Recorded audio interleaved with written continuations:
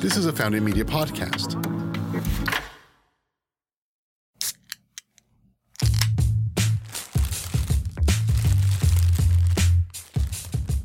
Welcome to the Pack and Taste podcast. I'm your host, Axel Brabe. Today, I'm so excited to sit down with Allie Kane of Haven's Kitchen. Located in New York City, Haven's Kitchen is a place for people to experience and connect through seasonal food. Not only are they reconnecting people with food and cooking, but they have launched a line of their own sauces to help make that process even easier. Allie also hosts a podcast called In the Sauce, where she talks to fellow food entrepreneurs. I knew we had to connect when she was in Austin this summer. So here's my conversation with Allie Kane. Welcome to Austin. Thank you. It's fun to be in Austin. It's actually cooler in Austin right now than it is in New York. Really? Yep. Wow, that's strange because Yeah. I've been sweating all day. It's really strange. Haven't taken a shower. You I did shower. okay? Yeah. Nice. Lucky you. Lucky Yeah, you. thank you. But yeah, I'm happy to have you on. You were one of my inspirations to start my own podcast. Awesome. So I started listening to your stuff a couple months ago, and then I had the idea, well, I can do this too about Texas brands. Yeah. So I pitched the idea, got the show, and I'm always listening to your episodes. Huge fan. Thank you. I learn a lot. I take some notes here and there. But no, I love it a lot. So what I want to do, I want to start off with your question, which is how were you like as a kid? Aww. But maybe before that, should you give us a little bit of information about Like what Haven's Kitchen is? Yeah. Let's start there and then tell Okay. me about your childhood. Well, I guess it kind of all comes together because I have always been into teaching, and not for just the sake of teaching, but I really love taking something complicated and kind of breaking it down into little digestible pieces, whether it's a recipe or in this case, it's CPG. So I opened Haven's Kitchen in 2012. It's a recreational cooking school, just meaning that it's not like a professional culinary program, but it's for people who just like want to make dinner and are maybe a little intimidated by the kitchen or never really learned, as a lot of, Americans, we haven't necessarily grown up, in the kitchen cooking. And it was doing great. I mean, it sort of is the love of my life in a lot of ways and making a lot of people happy. And it was very based in sort of going to the green market and understanding how to cook what you want to eat, but not having it be like drudgery and a chore. So it was all about like global flavors, but local ingredients, and really understanding like from a sustainability perspective that home cooking is like the single best thing you can do for your health, the health of your community, farm labor practices, environmental practices, food justice issues. Mm-hmm. Like home cooking is kind of that one big lever. And sorry to cut in, but where exactly in New York is it and when did you start it? So I opened it in 2012 and it's on 17th Street between 6th and 7th, which is a couple blocks away from the Union Square Green Market, where I used to teach. And basically the sauces evolved out of our students saying, we kind of know how to grill a piece of chicken and we get how to saute some tofu. What we don't have the time or kind of the wherewithal to make is that sauce. That's why we do takeout. That's why we're signing up for meal kits. That's why we go out to eat. Because I don't want to shop for lemongrass, and I don't even know what I would do with it if I brought it home. And by the way, I'm not like mincing capers or getting out a Cuisinart that I don't own, right? And then I have to clean up A $12,000 exactly. Cuisinart. Or, buying sesame oil and miso paste and mirin and, buying all of these different things. And there are these jars of things sitting in the back of your fridge or your cabinet for like 6 years. And then you kind of open them up and you're like, wait, what was I going to make with this? So, we kind of as a team thought, can we create a sauce that is kind of like what we would teach you to make in the cooking school? Or what's in my cookbook, and have it be like really high quality, but also available in grocery stores. Like, is it possible? Most people told us it wasn't. Of course. Which is, exactly why you go do it. Yeah. So we launched the sauces in Fancy Food of 2017, and fortunately had like a brand whisperer, like a godfather in John Lawson, who's the Northeast regional buyer of Whole Foods. Figured out distribution, figured out packaging, figured out things like margin. Which, super easy stuff. yeah, I mean, I didn't even know what a category was. Did you know? Did you know what CPG was? No, of course not. I still sometimes I'm like consumer product greatness, you know, but right, exactly. And I don't know if you've ever heard on my podcast when Matt, my engineer, will like kind of come in and he'll be like, "You're using an acronym, like don't use an acronym." Yeah. You know, it's kind of hard after a while because you start to speak the language. It's like, and that's why it comes back to teaching. And now Matt's going to start his own CPG company. By the way, he totally will. I think he should have his own podcast. I think he's so funny. But. Well, the producers and the engineers of our show are the masterminds. Yeah, same with Mariah. So the school came, then the sauces came, and then you were like, well, if I'm going to do this, I'm going to find out everything about it. Yes. So you started interviewing exactly all sorts of leaders in New York. Right, which is, you know, I mean, it's the best possible way to get an hour of someone's time for free. You're like, you want to be on a podcast? A lot of people are like, well, yes, I do. You know, you could be literally, no one could be listening to this right now. And you're like, come on my podcast. And I'd be like, okay, great. You know, you're going to give away our secret. Yeah. There's actually a story about a guy. I don't know if I might have said this on one of the shows, but I read it. It was like over the holidays. And there's this like 80-year-old man somewhere in like the United Kingdom, and he wanted to be a DJ for his whole life. And his wife built him like a studio and like set him up with like just a situation just like this. And she's like, now you're a DJ. And he was like spinning records or whatever he did. And he thought it was going out on some radio wave to people. And it wasn't. But it made him feel so happy. Like it gave him probably like another 10 years of life. Like he just felt like he had like reached his mission. And she was like, it's great. He thinks that it's going out to people, but he's just happy doing it. So that's kind of like us. Exactly. You and I are having a great conversation. Mariah's thrilled, but no one else. Well, I'm glad it's making us happy. Exactly. Yeah. You know? And for the people, I mean, somehow or another, people find it. And, you know, other founders, like, people don't know this stuff. How would we? This is really weird, random stuff. Mm-hmm. Like, you think you go to the grocery market, there's a product there. If it's good, you buy it. They still buy it. You know, you don't know that there's this whole, like, massive system. Mm-hmm. And there are all these pieces to it, and everything's interconnected, and it's this whole other language. Yeah, it's kind of like the deep sea. There's like a whole another world that us humans don't know anything about. Yeah, exactly. Okay, so that's most of the stuff you do now. But as a kid, what were you like? How did your childhood play into this? I want to be an educator, specifically in the food realm. I mean, it's funny having that question come back to me, because when I think about myself as a kid, I definitely was like entrepreneurial. I remember I made like smelly stickers by spraying things onto things, onto stickers, and like dropping vanilla extract and stuff.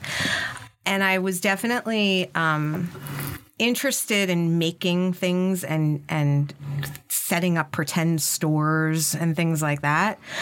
But I think I was uncomfortable with like the selling part. Like I liked the making part, and I liked the exchange kind of, but I was never about like, ooh, can I get my goods into that person's hands kind of. Yeah. And so I kind of shied away from that part of my personality, I think, for a really long time, and decided that was not who I was. And the teaching part was always part of me. I like would sit my Barbies like in their chairs and like pretend that they were my students. And, you know, I was definitely like, when I pictured what my life would be like, I thought I would be a college professor and I would live on a campus somewhere. And like, that just seemed very idyllic to me. Were your parents educators or professors? My mom actually taught deaf and hard of hearing children. Okay. So she had students come to her, like she had a therapy kind of practice in our apartment. And my dad was a business guy, like, Wall Street 80s dude. Mm-hmm. And I never really... I didn't consider myself a math person, so I thought, well, I guess I'm not a business person, which is wrong, by the way, everyone out there. Totally different things. They're totally different things. It's not finance, it's business, and they're different.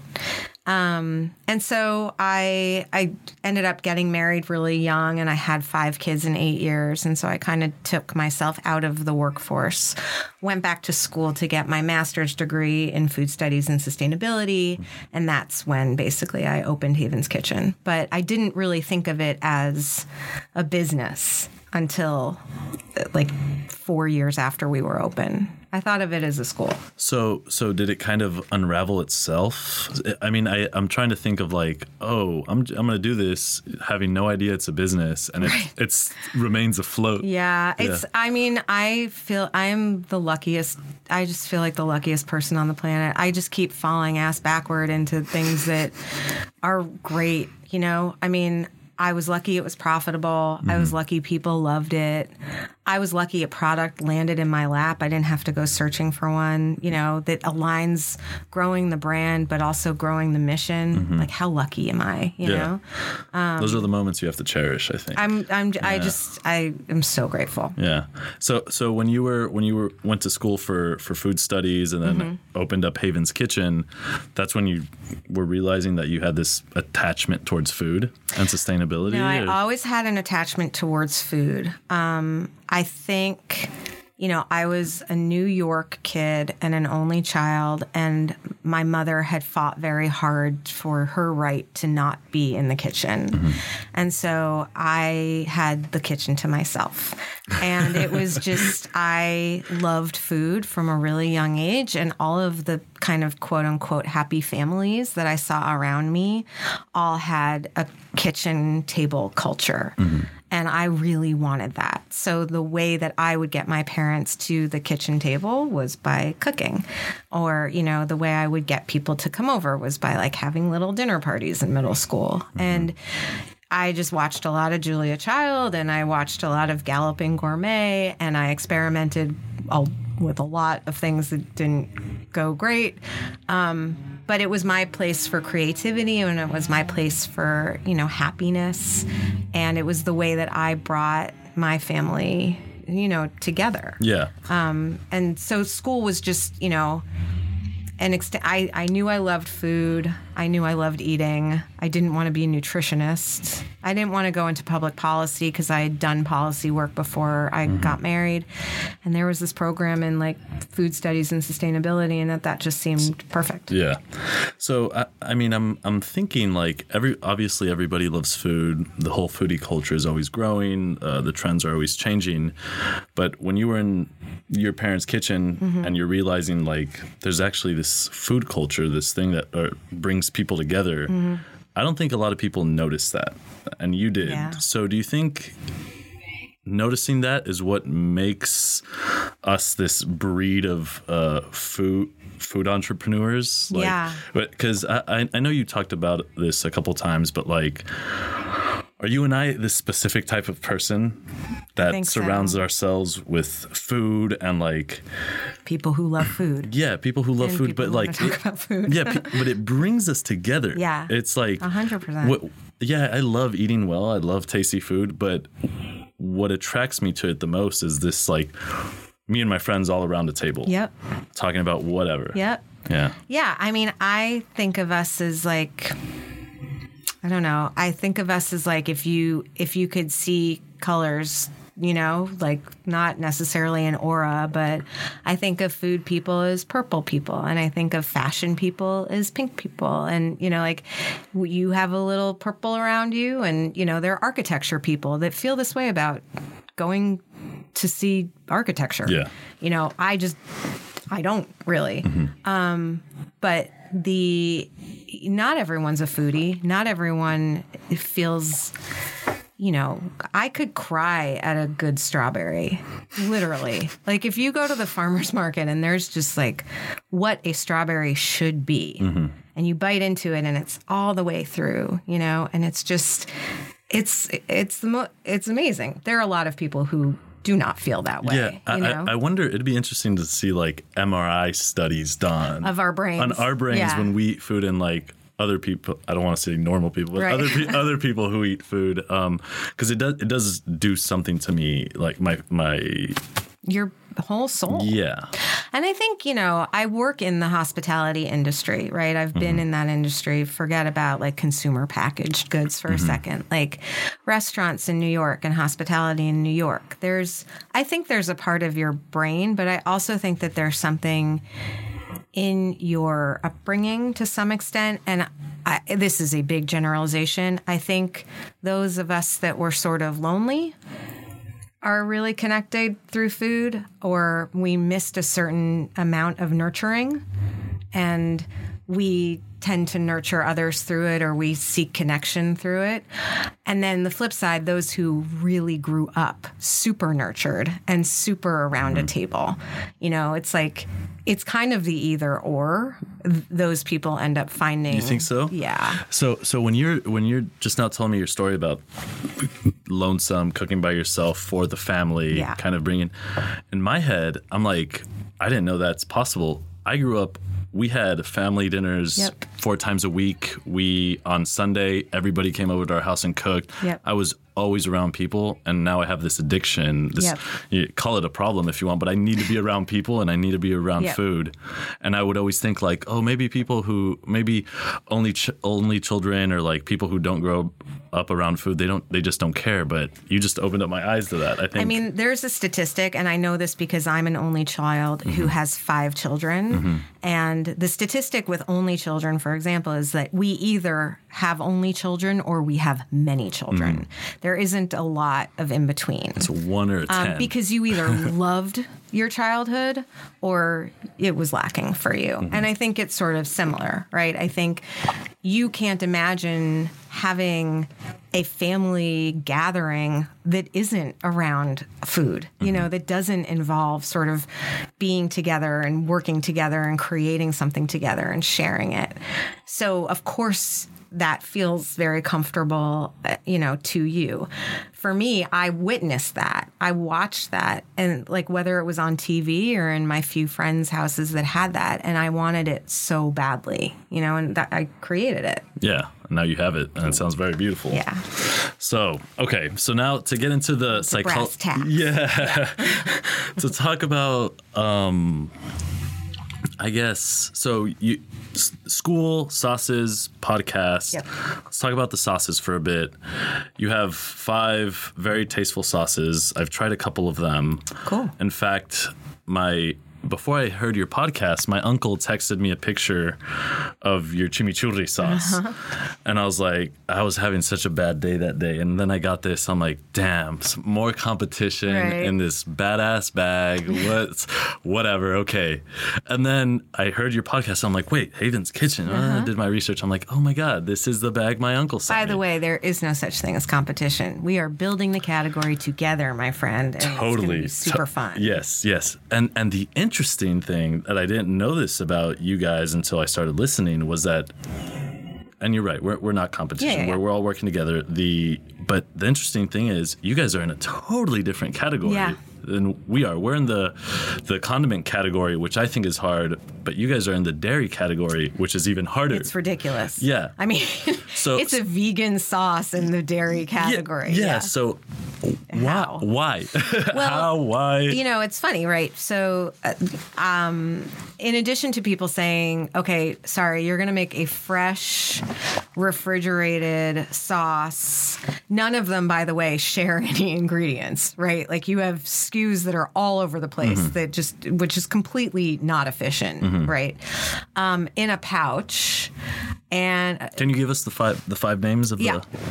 So we have, can you say chimichurri? Chimichurri? Yes, because I like the way you say it more than me. And we have a gingery miso, and we have a red pepper romesco, which is a traditional, Catalan Barcelona, that part of Spain sauce.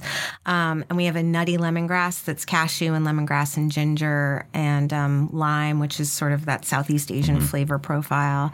And then we have a harissa, which is like a North African sort of hot sauce, but it's got hints of cinnamon and lemon zest. And so it's kind of warmer, kind of rounds out. It's not like a hot sauce like you kind of do a hot sauce.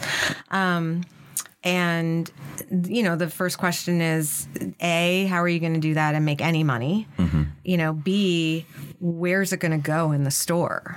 And that's really, at the end of the day, you know, I was like, I don't know, it'll go somewhere, right? There's refrigeration. There's shelves there. What people don't get is that where it goes in the store is very much decided by the category that it's in and then the buyer for that category and how much, you know, who else is in there. And so, you know, if you're a refrigerated product, there are not that many options. You're either in produce, which is usually vegetables and, you know, the guacamole that Whole Foods makes in the kitchen. Deli, you know, which is meat usually. Hummus.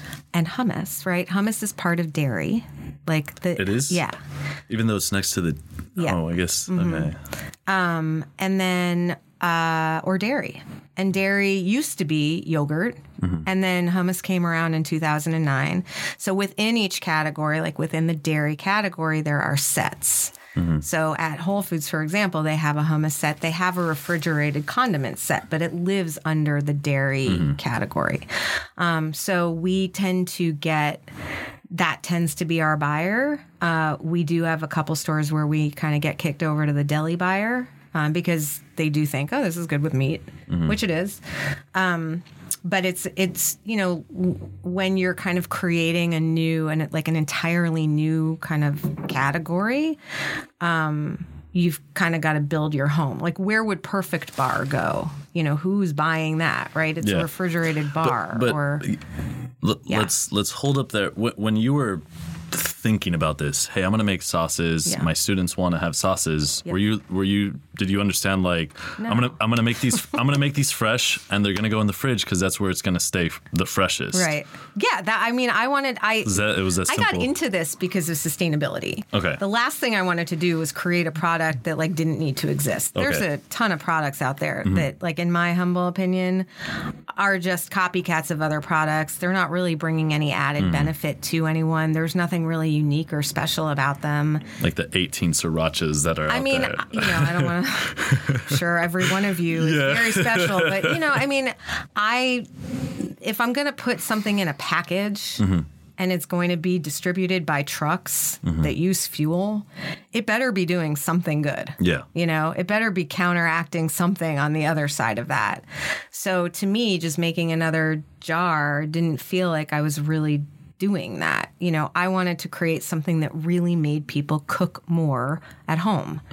And I think that these things really do solve for that. But no, I thought about nothing. I thought, it's kind of crazy that this doesn't exist. And then, you know, people are like, well, there are reasons why this doesn't exist. It might not make it. It might not be something that can exist in the system that, you know, we're working in. Unfortunately, you know, I did it anyway. And it is working in the system. And I think there's going to be lots more refrigerated condiments coming. And just like hummus, you know, Sabra came in 2009 and no one knew what that was. It was this brown gunk. You know, who was the buyer for that? The consumer had no idea what it was or how to use it. They had to educate people like on what hummus was. Yeah. Flash forward 10 years later. So there's not a lot of condiments in that category. There's you're literally creating this. Yes. Okay. Yeah. So that's why the bags that you see under my eyes, that's what There's no bags. But it's crazy. It's ridiculous. Yeah. But I kind of wouldn't want it any other way, you know, because it's fun. It keeps you going. So as soon as you're like, I'm doing it this way. Yeah. I'm sure all the buyers and distributors were like, okay, well, here are the list of problems you need to solve. Exactly. What were some of those? How did they look Distribution. like? Okay. Right. So no one pays themselves for distribution at the beginning. They're like, I'll just put it in a cooler and I'll drop it off. And like an igloo cooler. exactly. Just take it. Okay. That doesn't work. So, you have to really, I'm not a flawless numbers person, but I know that if it's going on the shelf at $7, I'm paying, I get paid $4, right? Because someone's got to make the money in there. The retailer needs to make the money. Then the distributor needs to make the money. So if I'm selling it to someone for $4, it can't cost me $3.99 to make, right? So you kind of have to back into, can I do this reasonably, for under $1.50, per package? Or can I see a time when I could? If I buy enough ingredients and I get packages, in bulk and, but if it's costing you too much, then, I think the number one thing that, and I say this a lot, I have a lot of friends who have amazing products, but the businesses behind the products don't really work because it costs too much to make that amazing product. And so at the end of the day, sales are great, but sales are actually accumulating how much you have to spend, which is not the goal. You're going in the wrong direction a little bit. Yeah. And I, just for the people listening, I think sometimes I feel that way, that maybe my product is awesome, but sometimes I'm like, Matt, is there a business for this? Right. But you have to keep checking in and looking at the numbers, and because sometimes you'll feel like there's no business for it, but there really is. You're just not doing things correctly. And you might, the business, one thing that's been super fun about this whole experience is talking to people and the business might not be for everyone grocery store. The business for some people might be directly into food service, which is a huge business, right?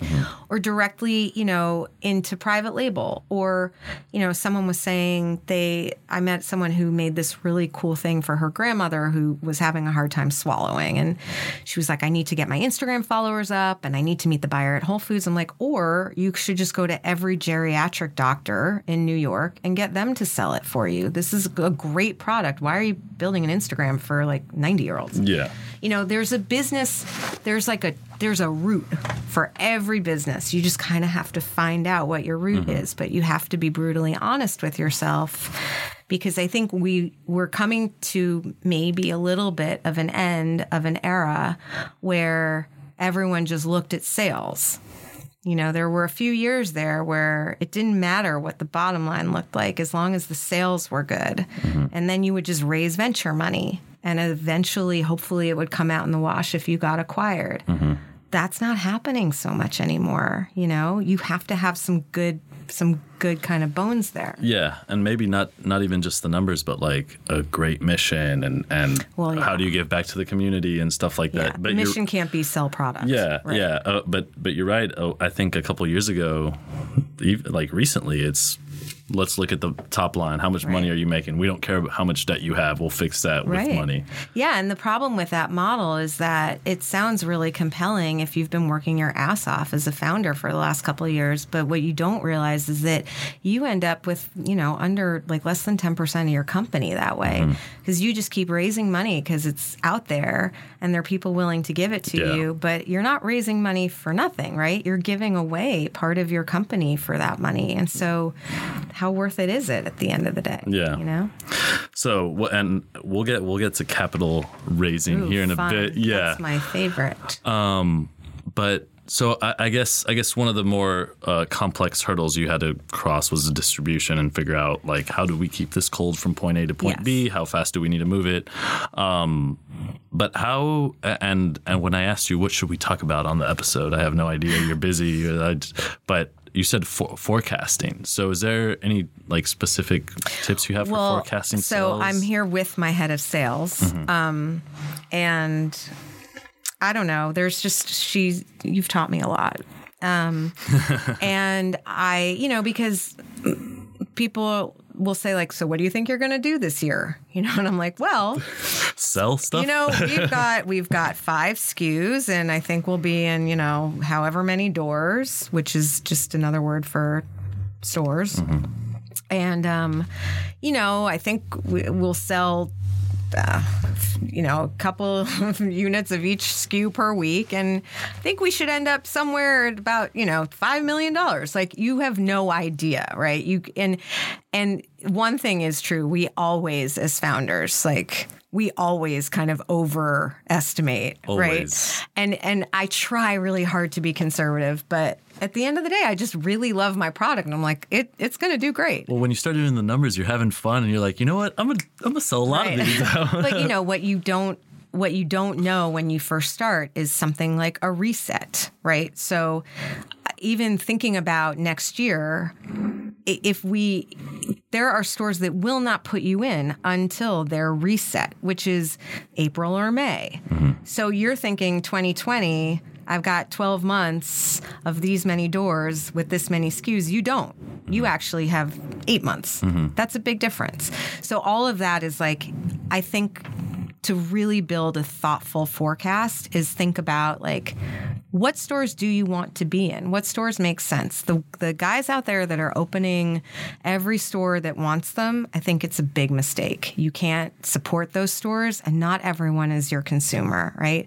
And a lot of the big stores right now, the big guys, they're approaching little brands like ours because they want the cool kids and they want to be innovative, but they can't really support little brands like ours. And so people make the mistake of going to those guys too early, and they're opening up. We're in 10,000.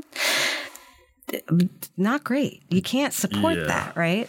No, I agree. I hear stories of people going to Kroger. You get 2,000 stores and you're 2 years old. Yeah, it's too early. That is not. You got to make your mistakes, and you've got to learn how to build a good team, and you learn how do you enter a cold market, right? We're a New York City brand. People in New York City know us. Mm-hmm. How do we even introduce ourselves to other places, So what have been some very specific techniques that you guys are using that are just killing it right now? Because I know we both have had people on our show talk about hyper focusing in your community. Yes. So what are techniques that have been really working for you? I think one thing that we really learned was, everybody needs to demo. You need to do demos. You might think that you have the greatest pretzel crisp in the world, and you might have 100,000 social media followers. That doesn't necessarily mean that the buyer at the store is going to give you nice shelf space, or that you're going to do a lot of, movement at the store. So for us to sort of I think it's a little arrogant, frankly, of a brand to think that they don't need to play by those rules. Mm-hmm. So you're committing to demos to support the store, and you're also doing it to what they call drive trial, right? Mm-hmm. Which is a fancy word of saying getting people to taste your pretzel or your cookie or your ice cream. So for us, we committed to demos, but there's a very big difference in hey, you want some sauce versus oh, I see you have broccoli in your cart. Can I make a suggestion of how you might cook that really well tonight? Or how are you going to make those lamb chops? Have you ever tried ginger miso? For us, the way that we've kind of honed in is we are a cooking school. So we're leaning hard into the fact that that is who we are. Mm-hmm. And so every opportunity we have to turn a demo into a teaching moment or something educational, we're going to do. Yes. Education from your childhood. Yeah. There you go. Very interesting. And you're right. Everyone who's been on here is... Sorry, Mariah, I'm away from the mic. Everyone who's been here on the show is the main thing, from 30 years ago, demo. Yeah. Always demo. I know. Always be in front. And I've heard beautiful stories from big name companies that are under 10 years old now who have $90 million in capital infusion. We started off in one store and we demoed there 4 times a week. Absolutely. Because the thing is that I think for a minute there, people started thinking that Instagram was going to solve all that, right? That, you would build such a big community, in quotes, online, and that everyone would be demanding that the stores carry your product because they saw it on their scrolling. It just doesn't work like that. Like, there's nothing still to this day, like a person looking you in the eye and being like, here's how you use Romesco. No, of course. And like, as much as the world's evolving and all this new social media, we are literally still animals with biology that's not going to change, and we need to be engaged right here in person. And all of this, there'll be no more supermarkets, there'll be no more stores. Even if all of the predictions are right, it's still like 80% of groceries are going to be bought in a store by 2025. But of course. 80%. Yeah. That's still a lot of percent. And it's going to not be, right, it's going to be the products. Because if you think about it, the grocery store is like the original, like, experiential marketing, right? It is an experience. You go in, you touch things, you play, you feel around, Don't touch too much, but, I'm not a believer of all groceries are going to turn into distribution centers and we're going to ship everything. I don't believe that at all. I know. Well, because we're food people. Well, yeah. Okay. I hope that's a good thing. Yes, I think so. Okay. Let's see. Kind of going to the second part of our discussion. I know we're taking our lovely time, but I like that. What are, I guess, some hurdles that you've encountered that you've totally like overcame with, I guess, dairy category or your sauces or educating the consumers? Honestly, the biggest hurdles are mental. The biggest hurdle for me is like, you are so ahead of your skis. Like, what the heck are you doing? You are not a numbers person. You are not a business person. You don't like sales. What are you doing?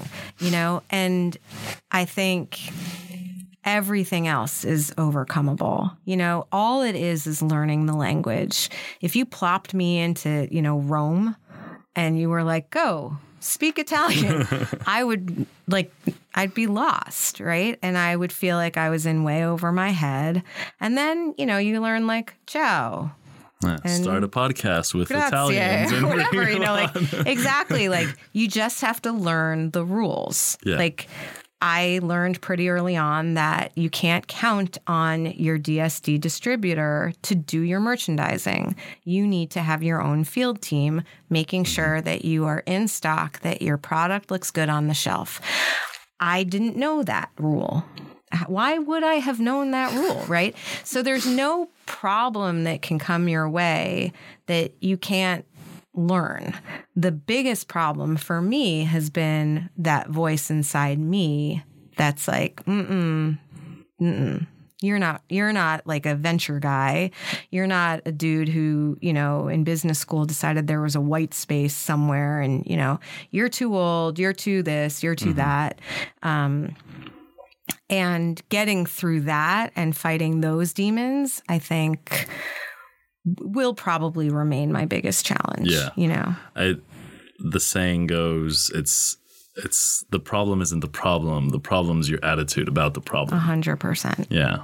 And I think as entrepreneurs, that's the biggest, like you said, the biggest game is your head. Yeah. It's like, that's the main hurdle. And, I had a guest on, it's a guy named Matt Bachman from Wandering Bear Cold Brew. And it will be on in a couple weeks because it was a pre-record. But he said, as an entrepreneur, you get addicted to the adrenaline. You have like, you just, every win is like a big win. But then every time it's even just a little quiet, you're like, what's going on? What's wrong? Things are failing. Like, there's no difference between Thursday and Friday. But Thursday, you got a couple of fun emails.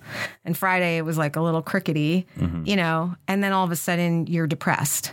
And nothing's changed. But I think regulating yourself is a big part of it. Yeah, and it's funny you bring that up because the first thing I said when I walked in here, I told Mariah, I'm like, Or I was like, oh, how's everything going? She's like, oh, it's slow. I was like, Jesus, you're like the 10th person today who's telling me, I know things are slow. Are you like, yeah. And you know, you do get a little depressed. You get like, oh man, am I doing something wrong? What's wrong? Am I not working hard enough? Absolutely. Like, yeah. Yeah. And then you're looking at the media and everyone's like an overnight success. And you're like, wait, I don't feel like an overnight success. Or like, how come? But, you know, you're only getting a little tiny glimpse into what they've actually gone through, you know? And I think all of us have that. That's why I think as founders, it's really important that we, you know, that we have other people that are in it with us that we can talk to and, you know, because it's vulnerable, you know, having these big meetings. Like, how many people do you tell you have a big meeting? Because if it doesn't go well, then you have to be like, it didn't go great. You know, it's all of it. It's just very personal, and you're vulnerable, and you know, the wins feel really amazing, but of course, no one really understands them outside of this industry because they're ridiculous. You know. So it's a weird little world. Yeah, you know? I have a very close friend of mine who pointed out once, we were sitting with a bunch of founders and entrepreneurs, and we're asking people how things are going with their company, and they only gave two responses. Crushing it. Either things are good or people are crushing it. So it's like things are good, that means things are stale or slow or whatever. And if they're crushing it, something great just happened. And I'm so not like a we're crushing it kind of gal. Yeah. Like, I'm just not, you know? So. So I guess, oh God, so many questions. I know. I feel you. I definitely have that feeling. Let's talk about funding for a bit, because and this is like a 2-month realization, 3-month realization for me, where I'm like, all these companies are growing at such a fast speed. What is it? Oh, money. They're getting capital infusions. Yeah. And it's because they're trying to keep up with the market and things are moving so quick. And social media does expedite things and yada, yada, yada. How important is it? How do we get it? So I think that's a really good question. I'm really looking forward to being able to really break this down and talk about it fully candidly. Right now, I'm a little bit in it, so it's hard to talk about 100%. I will say this. When people talk about bootstrapping, that is a very expensive way to go. If you are making a product that's sort of expensive to make and it's going to take some time to get to a place where you actually can start to make money on that product, which is probably 3 years, 5 years sometimes, if you have enough like saved up, or you have friends and family that can support you for that 5 years, then you're in an okay spot to bootstrap. You're not getting a bank loan. Everyone who thinks I can go to the bank, you are not. Yeah, I thought that. I know, we all thought that. Yeah. Because it's a great idea, and they don't give. You need to have millions of dollars. 100%. You need to have something that they can, if you don't pay them, that they can go get. Yeah. Right. So at the end of the day, it makes sense that companies are looking to venture funds and, angel investors to fill that gap. I think, obviously the goal is to make a product where the margins make sense, where you can fill the gap is shorter. If you're not going to be profitable for 10 years, you're going to always be fundraising. Not a great plan, right? In a fresh product like mine, my margins are never going to be that amazing. They say like makeup is like 98% gross margin or something. Like the actual formula costs like nothing, but that's why they have all that marketing money and that's why they spend so much on great packaging. Yeah. A fresh sauce is not even close to that. So, I think you're going to need money if you're going to do this. To kid yourself into thinking that somehow you're going to make enough money to pay for it and that you're going to break even in 6 months is very unlikely. I think that you just have to choose very carefully who you're letting into your business and who you're giving that equity to. We don't always get to be choosy when we're first raising money. One thing I've learned is, I think it's an amazing product.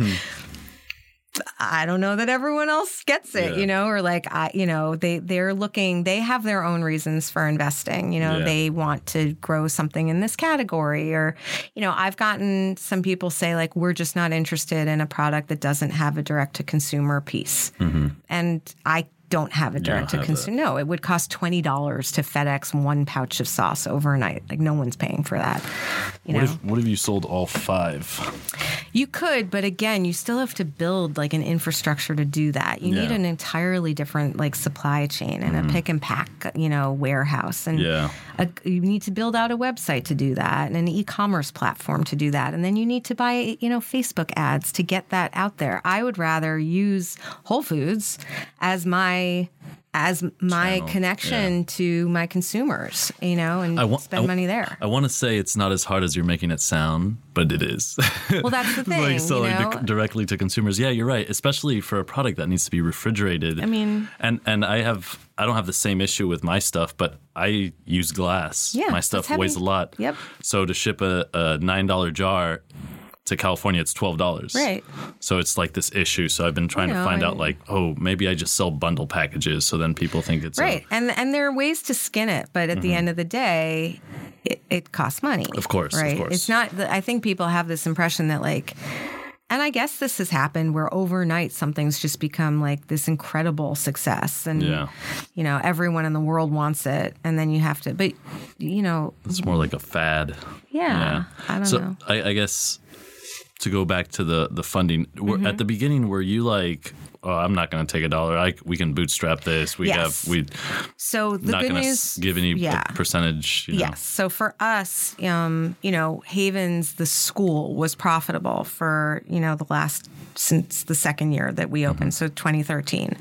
And, this turns out to be the case with most female founders. I kept most of that money in Havens Kitchen. So I was paying myself a little bit, but most of it stayed in the business, which was great because when it came to making the sauce, we had money. So as I started going through that money, I started thinking like, where this is going to run out at some point, right? And so you make your model and you're like, okay, this is how much I'm going to spend this year. This is how much I have in my little bank. How comfortable am I putting in any more personal money or asking friends to? And so then you have to start thinking like, I'm going to need some cash like for this to work, because again, and people also don't realize this, like even when you make a sale, you don't get paid. So there's one thing, which is just money in the bank, but the working capital piece is what people kind of miss, right? Say that again. Once you make a sale, you don't get paid. So I mean, Allison can probably give me the exact time. I understand what you're saying. You go in and you're like, hey, Mr. Buyer, this would be great, right? And they're like, yes, I like this. I will buy this for my store. And then they tell the distributor, and the distributor puts in an order, and you ship out, you go through your production and you make your thing and you send it to your distributor, and then you wait. How many months? 3 months? If all goes well. If all goes well. If it sells. Meanwhile, you've had to put out the money to do the production. So you got to just look at like, okay, I might make $1 million in sales this year, but I need to have working capital every month to be able to produce the product. And that's where people get really stuck because they find that there's a big gap. Yeah. And it's funny, people like us who we're bringing on like leaders and people who know what they're doing on here, and we're learning all this stuff. I'm just like, okay, now I know what to do. Now I need $50,000 more bucks to bring on a sales team. I didn't really realize how much I needed to raise until I started really asking some questions and talking about it. Because everything, when it's kind of small, it feels manageable. The thing is, if you want to grow it bigger, you're super pumped about the big accounts. But A, you need to produce for those accounts. And B, like once you're in them, you have to do demos and you have to run promotions and there might be spoils. And all of a sudden there's all these other costs. You have to be ready. And that's why I think all the people giving you the same advice as me, if you launched massive right away, you won't know what you need to fix. And so you'll be out there, like in all of these stores, and you won't be doing a good job on demos, and you won't know how to promote effectively. And you where do I do a dark Instagram ad? Which state should I choose to run some? And how do I even know if that's even working? There's just, it's too complicated of a language. It's like me deciding to go to Italy and instead of like learning the language, deciding to write a novel in Italian. It's just too big, I guess someone can do it. People figure it out, but not without a ton of money. Yeah. Okay. So we do need to wrap up soon. I have two more things I want to ask. Yes. Maybe one or no, two. What are some words of wisdom that have really resonated with you that we can share with whomever's listening? That's a good question. I think the word, they're two sort of different types of wisdom. One is really dig into, if you're a brand person and like the story behind the thing, but you're not really a numbers person, you need to dig into the numbers. If you're a numbers person and you really love the financial modeling of it, you need to figure out who you are and what your brand is and what's your identity. Dig into the parts that don't necessarily get you that jazzed, because those are probably your weak spots, and they're not always fun, and they can be really frustrating, but you really want to know that stuff before you go out to raise $1 or you go out to talk to any buyers. You want to know this stuff like the back of your hand. So I think that's really good advice. So be kind of like become wholesome with yourself. 100%. Know your business. Know every part of it. Think about it as a whole. Think about it as like, I literally draw this out for people. Start with supply, ingredients, how to make the actual thing. What does it look like when it gets on a truck? What does freight even mean? What is warehousing? Where does it sit? What do the stores look like? What is my category? What stores do I want? What are they looking for from me? How do I market it? How do I promote it? Then going to digital media and talking to the consumer, and what's my brand identity? And how do all of the different parts of my brand speak to this product, right?